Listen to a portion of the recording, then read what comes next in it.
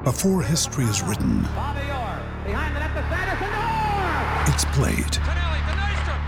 Before it's frozen in time, it's fought one shift at a time. Before it's etched in silver, it's carved in ice. What happens next will last forever. The Stanley Cup Final on ABC and ESPN Plus begins Saturday. Another day is here, and you're ready for it. What to wear? Check. Breakfast, lunch, and dinner? Check.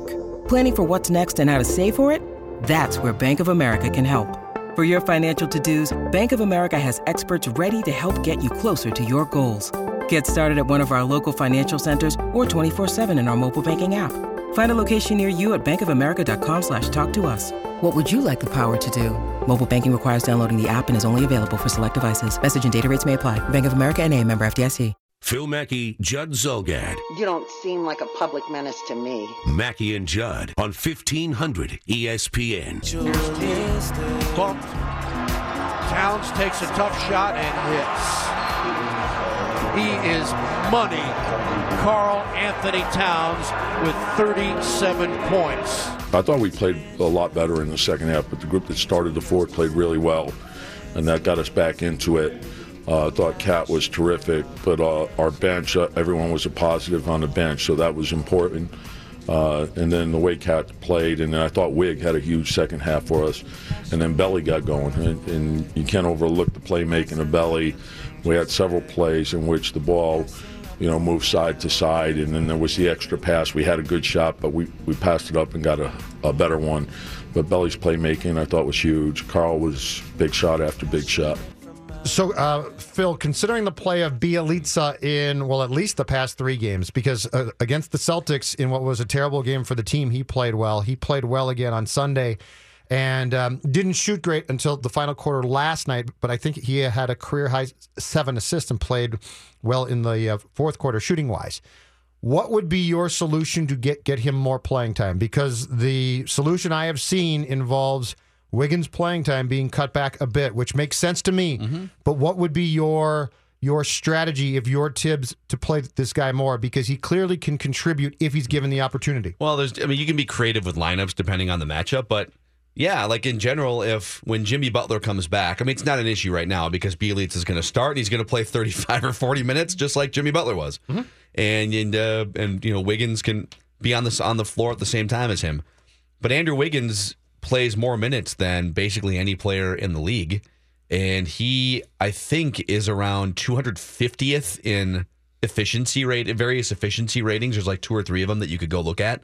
And he's not, according to in-depth, all-encompassing measurements, he's not one of the 200 best players in the NBA, Andrew Wiggins. Now, Bjelica is on a per-minute basis.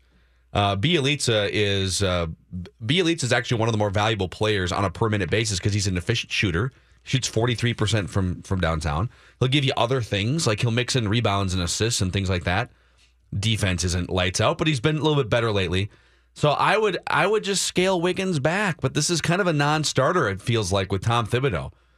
Instead of playing 35 minutes or whatever it is, I'm playing Wiggins like 27 or 28 minutes and then giving Bjelica, when Butler comes back, right, I'm giving Bjelica those 7 or 8 extra minutes.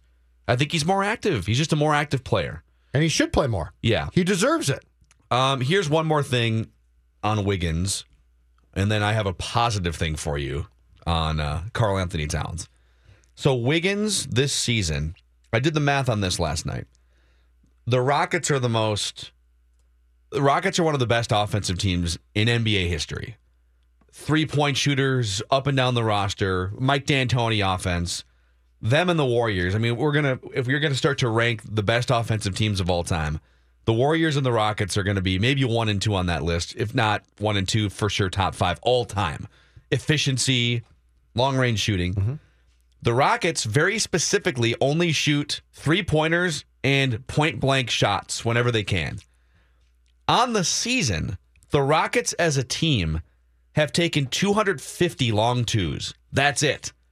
So their entire roster has taken 250 long twos in how many games? Like 65 games or whatever it is. Right. So they only take a few per night. Right.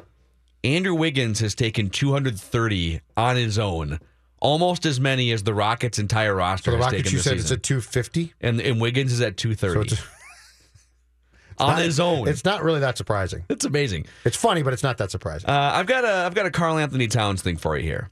I put this on Twitter last night. Player A.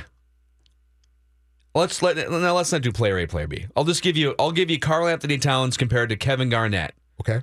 Age 20 through 22. So those 3 seasons. Mm-hmm. Now, note this, Kevin Garnett had played a year at age 19 in the NBA. So he had a year of NBA experience under his belt before this 3-year sample takes hold. Mm-hmm. So I'm going to give you like 7 categories here, or 6 categories. Per 36 minutes, if you even out the minutes, because Towns plays more minutes than KG did early on. So if you even out the minutes. Garnett, 17 points. Towns, 22. Again, this is evening out the minutes per 36. So check mark for Towns. Towns, 12 rebounds. KG, 8.5. Check mark Towns. Assists, KG was a better passer, but Towns is a really good passer. KG was a level up. 3.5 assists to 2.5 assists, KG.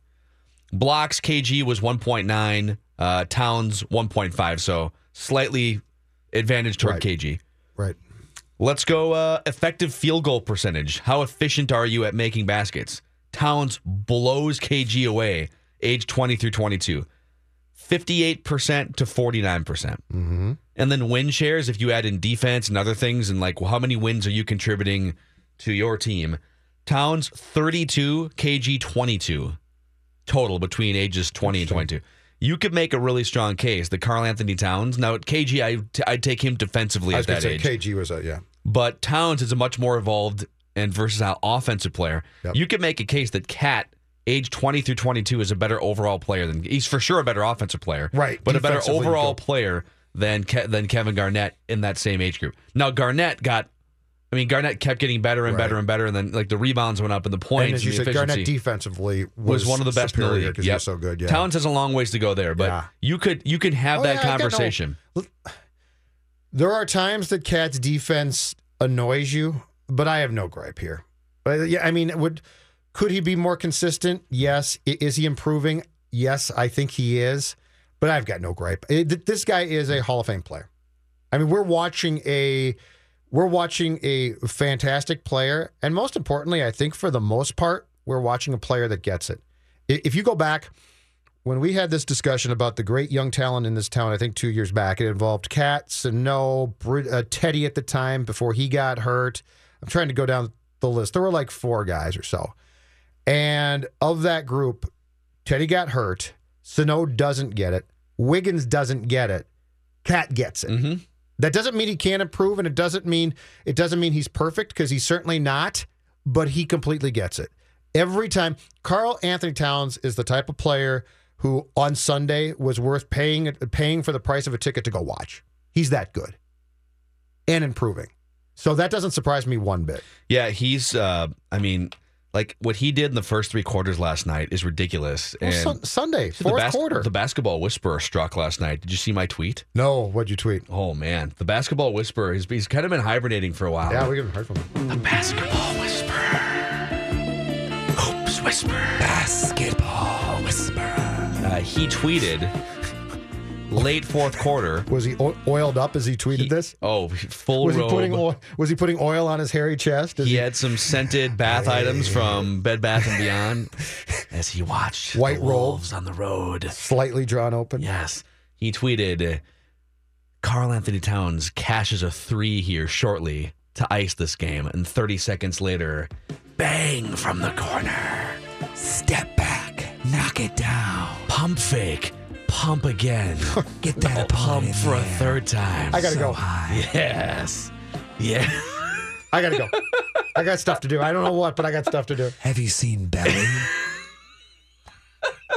I'm so creeped out He's right the now. Basketball Whisperer. Oh, I've got nothing. I'm so creeped out. I mean, bad enough until you said that, Harrigan. You know what we should do? We should open up the Patriot Realty phone lines here. We should do something. Patriot Realty phone lines. where Kirk Cousins is about to be wined and dined by the Vikings tonight. Let's open it that. So Louis Riddick absolutely filleted the Vikings on Golic and Wingo this morning for choosing Kirk Cousins at $28 million over Case Keenum for $18 million. Do you agree, disagree? This is your chance to chime in here. 651-646-8255, 877-615-1500. It's Mackie and Judd. Mackie and Judd are back I've been waiting for this for a long time. on 1500 ESPN. And this portion of Mackie and Judd is brought to you by Fratelloni's Ace Hardware and Garden Stores, proud sponsor of The Beer Show, 6 to 7 Thursday nights. You know, we're in a giving mood right now, Judd Zolgad. Let's give away We are? a 4-pack of tickets to all 4 games of the NCHC Frozen Face-Off. That would be this coming March 16th and 17th at the XL Energy Center. Yeah, Friday You got to and pick up the Saturday, stations pick up the tickets at the station here by 5 p.m. Yep. on Friday. But we got tickets to the NCHC Frozen Face-Off. It's 1 4-pack, right? That's what I understand. Yes, Okay, sir. cool. So then why don't we just do this? Caller number 5, if you want them, they're all yours. You don't even have to work for them. You just have to call the Patriot Realty phone line, 651-646-8255, 877-615-1500. Let's play this clip from Louis Riddick one more time and just let this sink in for a second, and then we can react again. Look, I would say this. I don't think Kirk Cousins has a markedly stronger arm than Case Keenum does. I would also say this. Talking to people who I trust and all, look, I think there is as much brain power, processing power in Case Keenum as far as his football intellect as Kirk Cousins has with his football intellect. I don't see the wide disparity or great disparity as far as one guy being more talented than the other. I understand the shorter sample size as far as Case Keenum is concerned, but it's not like he only did it, Chris, for like 2 or 3 games. I mean, he did it for the better part of his season, 14 games. And then he did it in the playoffs. And in the first half of the NFC Championship game, the first drive of that game, you're sitting there right going, down the field. I mean, he's went right hammering them, and it hits like zing, zing, zing. Let's just forget about generalities. Let's just boil it down to specific situational football. Where is the edge that Kirk's given them? Is it in the red area? No. Is it pressure situations? No. Is it big game situations? No. So where is it? Tell me what's the edge you're getting for $84 million guaranteed. What is the edge? What is the upgrade? Where is it? So this combined with this ESPN.com, there's an analytics piece on ESPN.com from a few days ago where they rank, at the time, all of the suitors for Kirk Cousins and how much would each team stand to improve with Kirk Cousins. And they had the Vikings improving the least. And the reason why Louis Riddick is saying what he's saying and why that analytics article is saying what it's saying is because they're taking Case Keenum's best and only and Kirk Cousins' worst of 3 years and comparing them as if, like, well, that's the new norm going forward, and the Vikings are going to be overpaying if they choose Kirk Cousins over Case Keenum based only on 2017. But that's not the right way to look at it. The other thing is, and he brought this up in the sound bites that you just played, nobody here is saying that Case Keenum's not really smart. The intellect thing. That no one's brought that up. He's probably, as far as I can tell, he's really smart as a quarterback goes. So this is not a question of, well, you know what, Case was sort of dumb. No, this is a question of your abilities and Cousins' abilities. And the fact that the Vikings, and I think a lot of teams, judged that Cousins' abilities are superior to Keenum's. Yeah. So this was never, nobody, as far as I know, nobody ever sat down and said, well, a shortcoming with Case is he's sort of dumb and it's all going to fall apart because he's dumb or he's not, or he can't lead a team. I think he did a very good job. I think his teammates liked him. Yeah. I think he did a very good job of taking over what could have been a tough situation and thriving. And decision-wise, I think he made, at times, some panicked passes that weren't great, and Cousins probably does the same. Now, the question is, do you have the ability to complete those passes with your physical God-given gifts? Not, are you dumb? So I've never thought, for him to bring this up as far as an intellectual standpoint from that, I don't get that at all. Well, I think what to defend him a little bit, I think what he's saying is, I don't see any advantage that Kirk Cousins has over Case Keenum. And with all due respect, and I love Louis Riddick, I think he does an awesome job on TV. And this is the first time I've ever heard Louis Riddick speak, and I've been like, what are you talking about? Yeah. That he's so bullish on Case Keenum and using Case Keenum's one and only season, his absolute best, and comparing it to Kirk Cousins' worst season of 3. Let's compare the 5,000-yard season from a couple of years ago where he had a bunch of weapons around him. Let's talk about that season for a second.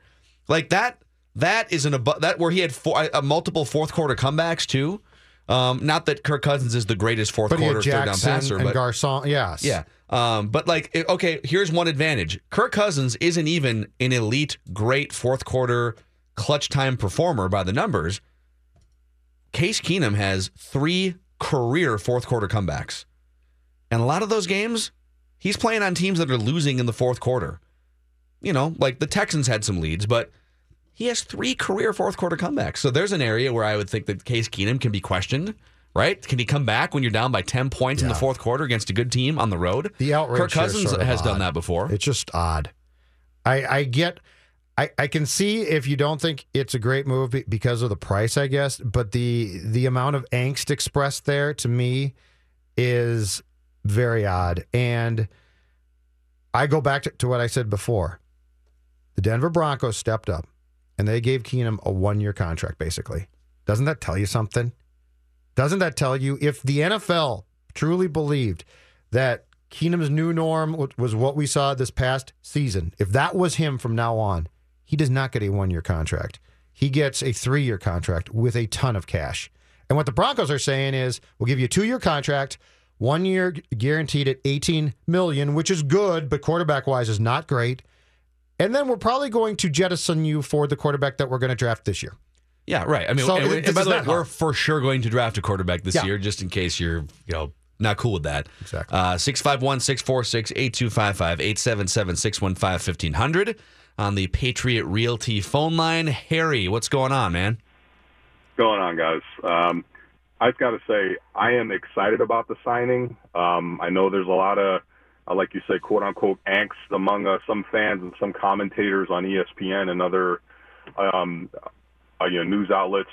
I really don't see what all the vitriol is about. I mean, this is a team, like we've talked about before, they're in win-now mode. And the only surefire thing, outside of Drew Brees, which, I mean, at least, they tried, they made the phone call, the next best bet was going to be Kirk Cousins coming up and, trying to fill that gap. Yeah, it's a lot of guaranteed money, but and I think you guys broke it down yesterday, it's not like a huge increase over what they were paying their entire QB roster last year. I think it was like $22 million to the cap. Now it's going up to 28. I mean, yeah, it's now only him and Slaughter, so you sort of got to figure that out, maybe bring in another guy. But overall, I mean, the move to me moves the meter that much closer to going all in this year. And there's speculation about, the future and what's going to happen with the other contracts coming off the books, and what to do with Barr and Kendricks and Diggs. I mean, those are all problems, but they're also good problems to have if you win a Super Bowl this year. I mean, it's, again, like keeping it in the context of where the team is now, I think it was an awesome move. And, again, this whole thing about Riddick and his comments about, like, the intellectual level, Kirk Cousins, if I'm not mistaken, had an office at the Redskins practice facility. Correct. To go in and study tape day in, day out. This guy, from what I've been hearing, and he's not super out there with social media about his personal life and what he does, but the few interviews I've heard of him from other podcasts and stuff like that, the dude is strictly football and that's it. I mean, he was firing off plays and names of this, that, and the third, and also recalling specific plays in certain games from over the past 4 years that most quarterbacks I don't think even care to put in the effort to do. I mean, I think he's a gamer. He's a guy that's coming here to win. And again, I look back at the Brees comparison to when he left San Diego and went to New Orleans. There's some similarities there when you look at their track record. Again, Brees is Hall of Fame. We know that. But who's to say it can't be Kirk? And I'm willing to say, hey, let's pay the money to see what happens. Yeah, and Harry, Harry, thank you for the phone call, Harry, on the Patriot Realty phone line. It's almost like people aren't open to the idea that Kirk Cousins, who does have a 3-year track record, but also only has been a starter for 3 years and is only 29, it's almost like there's no conversation about him getting better. What if he can get better?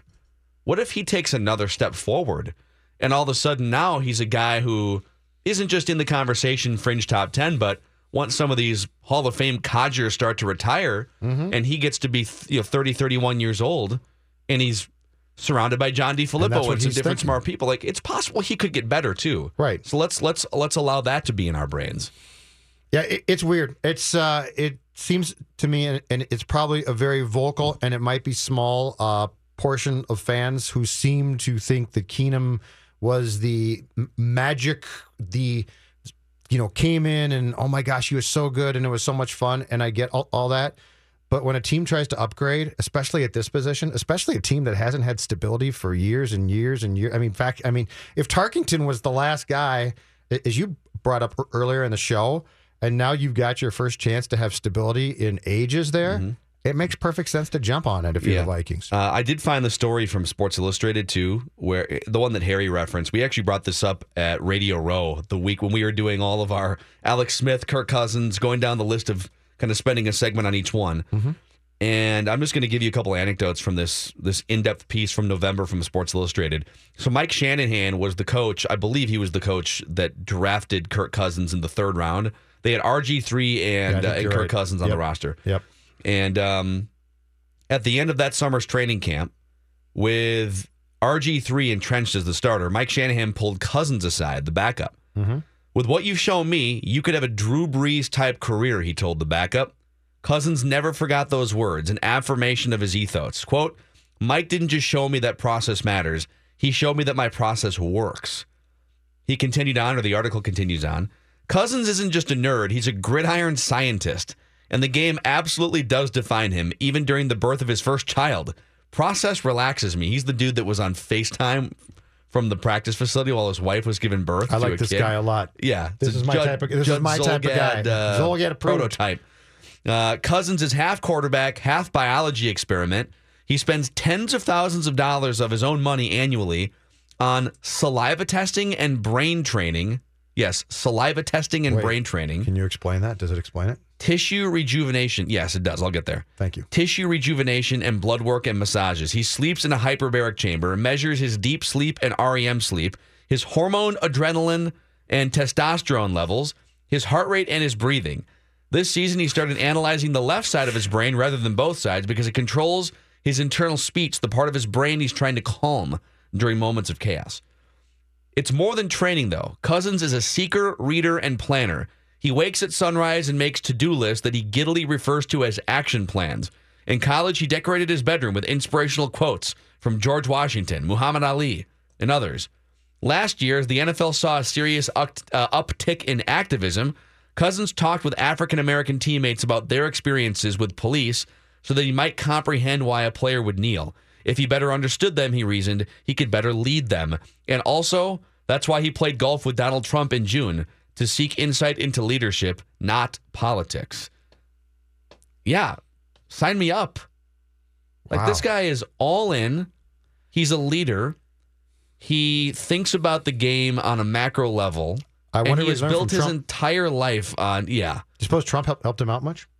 But don't you think it's cool that not only does he seek out to play golf with Donald Trump and ask about leadership, here's what I want to see. He also sits down with his African-American teammates to get to know them. He's had a film crew. That's a leader. I guess during the course of this process, a film crew has been following him around for a documentary that they're going to do on him trying to find a team to play for. Like his own Tom versus Time? Yes, exactly right.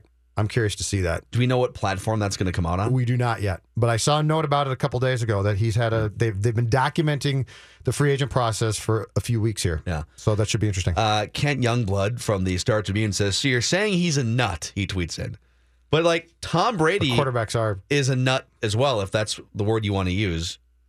And there's a reason why he's still playing at this level at age 40. So he's calming the left side, so the left side of your brain controls the internal speech, which can create chaos. That's interesting. Are you mocking him? No. I'm dead serious. No, I'm serious. It's interesting. I'm not mocking him one bit. No, I think anyone who's willing to go that sounded far. Very mocking. No. I am telling you that I find it intriguing. First of all, I didn't realize that. So these guys went to Edmonton and got shot out by. Stop. I'm not mocking him. I think it's interesting. The internal speech and it's good stuff. That'd be cool, man. Yeah, I'd like to see that again. You know, insincere, Judd. No. I'm not being insincere here. Insincere, Judd. You guys cannot pigeonhole me and make up when I'm being insincere. I think it's. First of all, I didn't realize that the left side of the brain controlled the internal speech process under which you can calm yourself. I find that to be. You don't need the left side of your brain because you've got the JudBot 3000. So these guys went to Edmonton and got shut out by the Oilers, and you expect me to believe that it's because they were tired on a back-to-back, and that's really hard. Fine.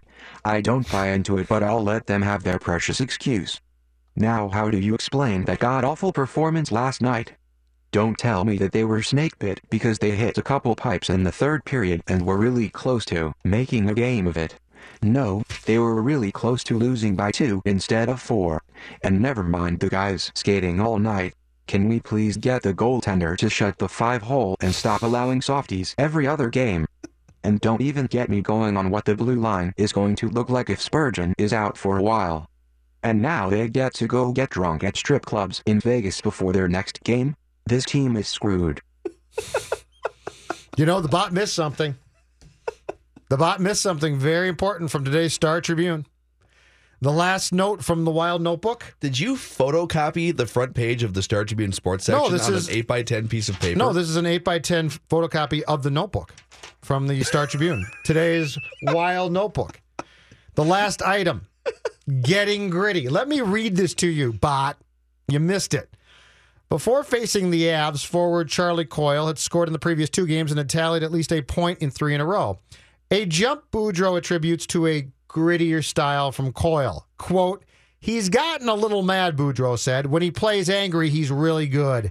He seems to be angry the last couple of games. Yes, more grit. That's what it takes. That's what it takes, huh? For Charlie Coyle to play well. More grit. Yeah, more grit. Someone That'd be sent cool, us... man. I'd like to see that again. Anger. It takes anger because, you know, God knows you're getting paid more than, $1 million a year. It couldn't take you just showing up and playing. Yeah. You know, sometimes there's actual strategy involved that can be dissected for why a player is or isn't good. Hockey doesn't dive into that. It's all about grit. But baseball does. And Anthony Swarzak had something to say about his time with the Twins compared to now. Now he's this thriving reliever. We'll read you this quote. It's pretty lengthy, but we'll read it when we come back. Mackey and Judd from the TCL Broadcast Studios. Phil Mackey, Judd Zulgad. From that day on, we was always together. Mackey and Judd. Like peas and carrots. On 1500 ESPN. So one of our listeners tweeted this article at us. It's from Tim Britton, who writes for The Athletic. Tim Britton covers the Mets. And Anthony Swarzak signed with the Mets. Yep. Anthony Swarzak's had a nice couple years here. He went over and pitched... Was it in the KBO or it might have been the Japanese Pacific League? But he pitched overseas. I thought it was the Pacific League. Okay, and he had a pretty good year. Came back, actually was with a rebuilding or bottoming out White Sox team, and struck out a bunch of hitters. So Anthony Swarzak was in the Twins organization. Got traded to the Brewers last year, right? In the midst of because they were semi in the race at the time. So to sum it up, he was in the Twins organization for a decade, and was just a straight up pitch to contact mop up guy. He was a 2nd round draft pick, so he had a ton of stuff coming out of, at least going into the minor leagues. And he wound up not being able to strike anybody out. Like that's why he couldn't miss bats, and that's why he wasn't a more successful reliever. And I remember a couple guys in that clubhouse when I covered that team. There was a couple guys, like Glenn Perkins was one of them, who understood the art of missing bats and how they studied like spin rates and different things. It's not just about throwing as hard as you can. You got to be strategic, and you got to, if a hitter has a swing plane that looks like this, you can't just play into his strengths. And there's like an art to getting swings and misses that goes beyond just throwing 97 miles an hour. You can increase your strikeout rate. And but there was only a couple guys really talking about that stuff on a regular basis in depth at the time. Now it's way different because the Twins have a whole new front office and they're implementing analytics. So anyways, this is from Tim Britton's Twitter account. He tweeted this sometime yesterday. Actually, it was earlier today. Quote from Anthony Swarzak. I can speak freely now because everybody that was in the Twins organization is not in the organization anymore. There's a reason for that, yes. I got drafted in 2004 out of high school in the 2nd round, throwing 95 to 97 mile an hour four-seamers as an 18-year-old. I had a good curveball and could throw strikes. 5 years later, I'm a sinker slider guy in AAA, pitching to contact and trying to throw 90 pitches in 9 innings. Just quick, go. Got to get those outs. Get the ground ball to second base, right? Mm-hmm. If you throw less than 90 pitches in a complete game, you get a free steak dinner on the pitching coach. That's what they wanted. I was sinking the ball into contact. I had some good games and some bad games. I got to the big leagues and it was kind of the same thing. There was no consistency. I got moved to the bullpen and stuff plays in the bullpen. I still tried to force contact with sinkers the next 2 or 3 years, trying to eat innings. I was the long guy. You really can't come in and throw 25 pitches in an inning to strike out the side. That's not what they needed. They needed to throw 25 pitches in 4 innings to finish the game and save the strikeout guys for the next game. It was kind of a transition for me.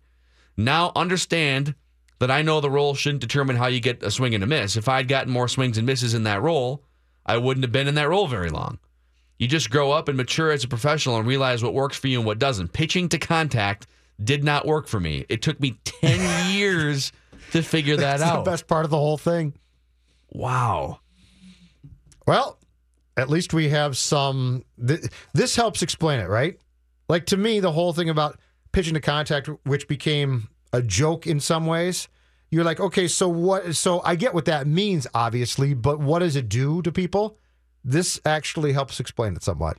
I mean, the fact that I had never heard that anecdote. That's really interesting.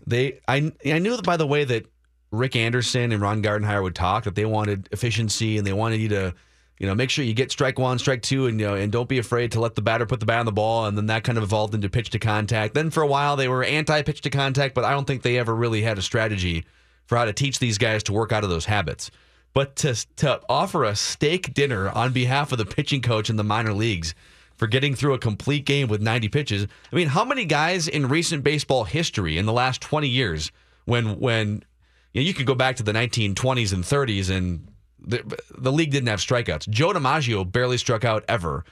Ty Cobb would strike out like 9 times in a season. Right. The game has changed, but in the strikeout era, the home run and strikeout era of the last 20 years, how many guys outside of a Greg Maddux or maybe like a Mark Burley would go complete games in under 100 pitches? Forget about under 90 pitches. That's amazingly far-fetched to think that pitchers were going to be able to accomplish that. And then that it would be effective if you're just pitching sinkers into the barrel of someone's bat. He's basically saying they so got in my head and screwed me up. It took me 10 years to have a solution for who I should be. Yeah. As a pitcher. That is really interesting. That goes a long way towards identifying, okay, when you ask a guy to do this, what that can do, especially when they're young and so they trust you, right? Like if you're a veteran, you probably said, what are you guys talking about? Yeah. Bleep off. But in a case like this, you're young, impressionable, and trying to make the team, and you're like, okay, you know what? If that's what you say I should do, I'll do it. Well, and it ain't like, I think people wondered, well, Anthony Swarzak seems to be throwing a lot harder and striking out a lot of batters now with the White Sox. What happened over in Japan? What did he get his hands on? Well, and I don't know what his scouting profile was like, from the Twins standpoint, but if he's right that he was throwing 95 miles an hour as an 18-year-old, and that morphed over 5 years to this sort of systematic pitch to contact method that the Twins had. Yep. Keep in mind, pitch to contact when you have an unbelievable set of defenders at the major league level works better when Doug Minkiewicz is your first baseman and Torrey Hunter is your center fielder. So the Twins could get away with it more now with this particular defensive alignment too, because Joe Mauer is a great defensive first baseman. Right. And Brian Dozier is a Gold Glover at second, and Byron Buxton, and these guys are roaming around the outfield. So in theory, you could get away with pitching to contact much more now than ever, but once you want to get, why would you not want to miss bats? That's what I was going to say. The most baffling part of that period of Twins baseball. If you've got a guy who doesn't have great stuff, and you say, okay, let's come up with the best solution for you. I get that, but if your whole organizational philosophy is let's take everyone and put them in the same pot and pitch to contact, what sense does that make? Yeah, it makes none to me. It's amazing. I mean, I think just be thankful as a Twins fan now that they've got a couple guys who have done a lot of work behind the scenes, setting up systems and beefing up the front office and the scouting staffs. And they've got a methodology that ideally should pay off here in the next year or two with not just like the guys they're bringing in, the Lance Lynns. Lance Lynn was developed by the Cardinals, but these pitchers that are drafted in the first round, second round, third round, that you never hear from again after the draft outside of Kyle Gibson. And he's even a borderline starting pitcher because he's 30 years old now and he's never been able to fully click. You'd like to see some of these guys, the Blaine Enlows and the Fernando Romeros, popping up and being awesome playoff caliber rotation guys at some point. Only if they not pitch to contact. Yeah. So that was interesting. Anthony Swarzak. I told you that should have been the name of the renamed Metropolitan Club. As an ode to Twins past, it should have been Pitch to Contact. I kind of like it. That's what I would have named it. I kind of like Instead of Bat and Barrel. Ugh. Bat and Barrel. Yeah, I don't necessarily disagree with you. Let's open up for some Ask Mackey and Judd to wrap the show here. If you have questions about football or pitching to contact or Judd's weekend plans, you can reach out 651-646-8255, 877-615-1500 on the Patriot Realty phone line, or tweet at us at Phil Mackey at 1500ESPN Judd. You can email us mackeyandjudd at 1500ESPN.com. Before we do anything, Luther Brookdale Toyota. Speaking of the Twins, by the way, Luther Brookdale Toyota is a proud and main sponsor of the Touch 'Em All Twins podcast. Just saw an email. We broke a download record for the last 30 days. We appreciate you guys checking it out. We appreciate you downloading, and we appreciate Luther Brookdale Toyota keeping it powered on a regular basis. I recommend stopping by sometime between now and closing time, which is 9 o'clock tonight, and just take a look around the lot at those 2018 Camrys and Corollas, some of the most durable vehicles you're going to find in the world, combined with the best service department in the Twin Cities. There's a reason why my family and I have been going to the same place for 3+ decades. Also, if you're going down to the auto show and you were excited about maybe a new vehicle, a Toyota, Luther Brookdale Toyota is the place to do a test drive, and they're celebrating the auto show with some great specials. 0% financing on 9 different models. 694 in Brooklyn Boulevard. Mackey and Judd are back. Lights, camera, action. On 1500 ESPN. Join Judd Zulgad. Oh, man, he's all over the place. And 1500 ESPN at Main Street Bar and Grill in Hopkins. This Friday, he's going to be there from 5 to 7. It's the ultimate college basketball tournament viewing party. Basketball and prizes galore, little bracketology, and fantastic beer specials. Hey, maybe Judd can say something disingenuous to you, too. It's sponsored by Dos Equis. More details at 1500ESPN.com. Keyword events, and Judd, remind us where you will be this evening as well. Tuttle's and Hopkins? 5:30 to 7:30. You are exactly right. Shady Oak Road, Tuttle's and Hopkins. Tuttle's tonight, Main Street Friday. You are spending as much time as usual in bars. Let me work on this. So when I meet somebody new, first of all, I have almost no chance to recall your name, so don't expect that from me. But when I meet someone new, hey, how you doing? Nice to meet you. Does that come off as sincere? No. Not really. We need to work on your sincerity. Hey, Ted, great to meet you. Judd Zulgad. No. Yeah, here's what you help got to me do. out. You have to say, hey, nice to meet you. Tell me something about yourself. What do you do for a living? Ask them something about themselves. That'll make it at least seem like you care. You don't have to, take in the information. Yeah, I think here's where you go wrong in social situations. And I noticed it. So we had someone in here from Patriot Realty, which is sponsoring the phone line this week. Thank you for the donation to the Courage Kenny Institute. And so you guys were fine. Like buddies, yeah. Once you got it going. Yeah. It was a little quiet off the bat where I had to kind of step in for the first couple conversations. Yeah. And then afterwards, like the whole picture thing where you don't trust your smile. The three of us are smiling at the camera, and then you're just like stone face killer. I don't like to smile. As we're all supposed to be having a great time, and you're just stone face killer into the camera. Wait, that has nothing to do. That's the most sincere thing I do. I don't like to smile, so I don't. It is. I guess it is sincere. That's sincere. That's me. That's sincerity. But I think Dave's onto something here. Yeah. When you kind of clam up, if you're not sure what to say, you just kind of clam up and you don't make eye contact. So if you just go right in before there's awkward silence or before they can ask you questions that you might not want to answer, you can just say things like, "Hey, so what do you think about the Wild?" Just generic stuff. No, but I don't Get care. them talking. But I don't really care what they think. You about don't the Wild. have to care. You don't have to care. You have to give off the impression that you care. great to meet you. And then they say, do you know Such? And I usually say, yeah, I work with him. And then they say, what's Such like? Did Rook really lose all that weight? Yep. For a while? Yep. No, just kidding. And then I say, yeah, no, Such and Rook are great. They're fantastic. What's Royce like? How far down that checklist until they get to well, I want to know more about you, Judd Zulgad. Oh, they're usually gone by the time that they would get to that. Yeah, I rarely get, hey, what are, unless they complain about you, I rarely get anything about us. So, it's like, do you know Such? Do you like, do you get to work with Such? Yeah. What's Royce like? Do you know Sid? And then that's it. I actually have a story about antisocial Judd. So we both will, a few times per football season, we'll go to the same tailgate. Nadine Babu from Gopher Hole throws a big tailgate. Like, they cook all week for this tailgate, and they spend. And oftentimes, Judd's wife will help with the setup because her and Nadine are good friends, or my girlfriend. And I've heard from 2 or 3 people that, I'll be at one of these tailgates, and we'll mention oh yeah, oh you're on the radio, you do a radio show or whatever, right? Oh, you're Mackie, okay. So yeah, I think Judd's here too, or yeah, I think Judd comes here all the time too, and they'll be like, really? They won't know. They know you as Don's husband. Yep. They don't know that. Wow. Oh, I don't. No, that's. Oh, I don't tell them. They know you as Don's quiet husband who just drinks beer and doesn't talk. The worst is if I am now at Bunny's when people come up. Antisocial Judd. I had a guy on Saturday night. Hey, Judd, what's going on? And you know what? Then it's cool. It's fine. Because then we talk Wild. We talk some Twins, some Vikings. But the worst is if Dawn and I are out and somebody be like, what do you do? And I'm always like, I work days.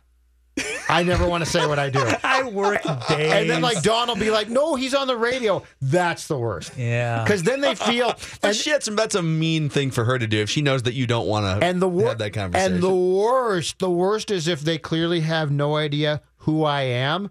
But when she says that, they're like, oh, this must be somebody who at least thinks he's important, so I should act like that. And then I have to explain what I do. Oh, I hate that.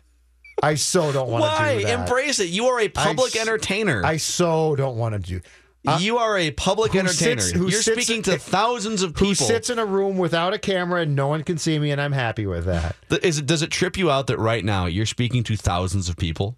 No, because I can't see them and they can't see me. Dozens. Hundreds? There's 5 people that are paying attention right now in their car to you. Oh, but then she'll say, oh, he's on radio. He does. And then they'll be like, oh, and then, oh, really? When are you on? Do you know Such? Do you know Royce? We're at a Big Ten tailgate, a Gopher football tailgate. And yeah, I think Judd's here too. Really? Yeah, it's Dawn's husband. Oh, yeah, Dawn. Oh, I love Dawn. They have no idea that Judd's She's the star of the show. Judd's just sitting in the corner. I can't really poke that much fun. I'm just about as antisocial as you are. No, and I'm happy with it. I had a wonderful moment I think it was just 2 days ago. The gym I go to, you kind of got to turn a corner as you enter and exit the locker room. And as I was leaving the locker room, literally almost ran into somebody that I see at the gym, but aside from at the gym, few times a year, went to high school together back in the day, and we were kind of, sort of friends, but not really great friends, but, well enough to say hi, how you doing? His head was down, buried in his phone.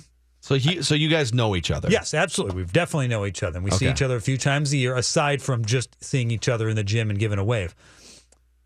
His head was buried in his phone. I literally almost ran into him as you have to turn the corner to get in and out.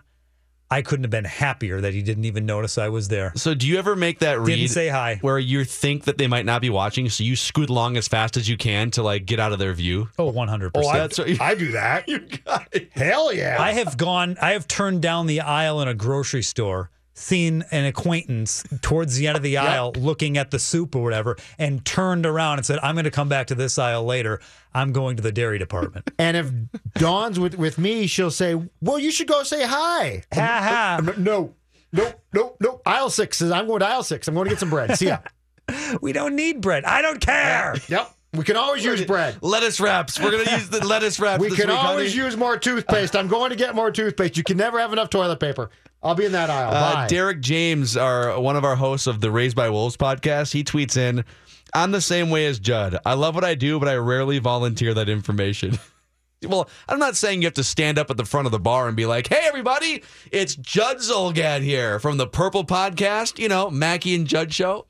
But to flat out lie about your occupation I when don't someone's lie. on you I is just kinda tell funny. them my work days. The worst is the barber. Oh, the barber making small talk. So And what do you do? But that's a forced interaction. Yeah, I'm kind of with you on that. Like, that's 20 minutes. I don't know if you want to commit to that. A flight, I will get with you on the flight. 3 hours, I don't want to lock in for 3 hours. I got the headphones in. Yeah. I'm an accountant. I go with. I've been a cook at Perkins before. I specialize in the hash browns.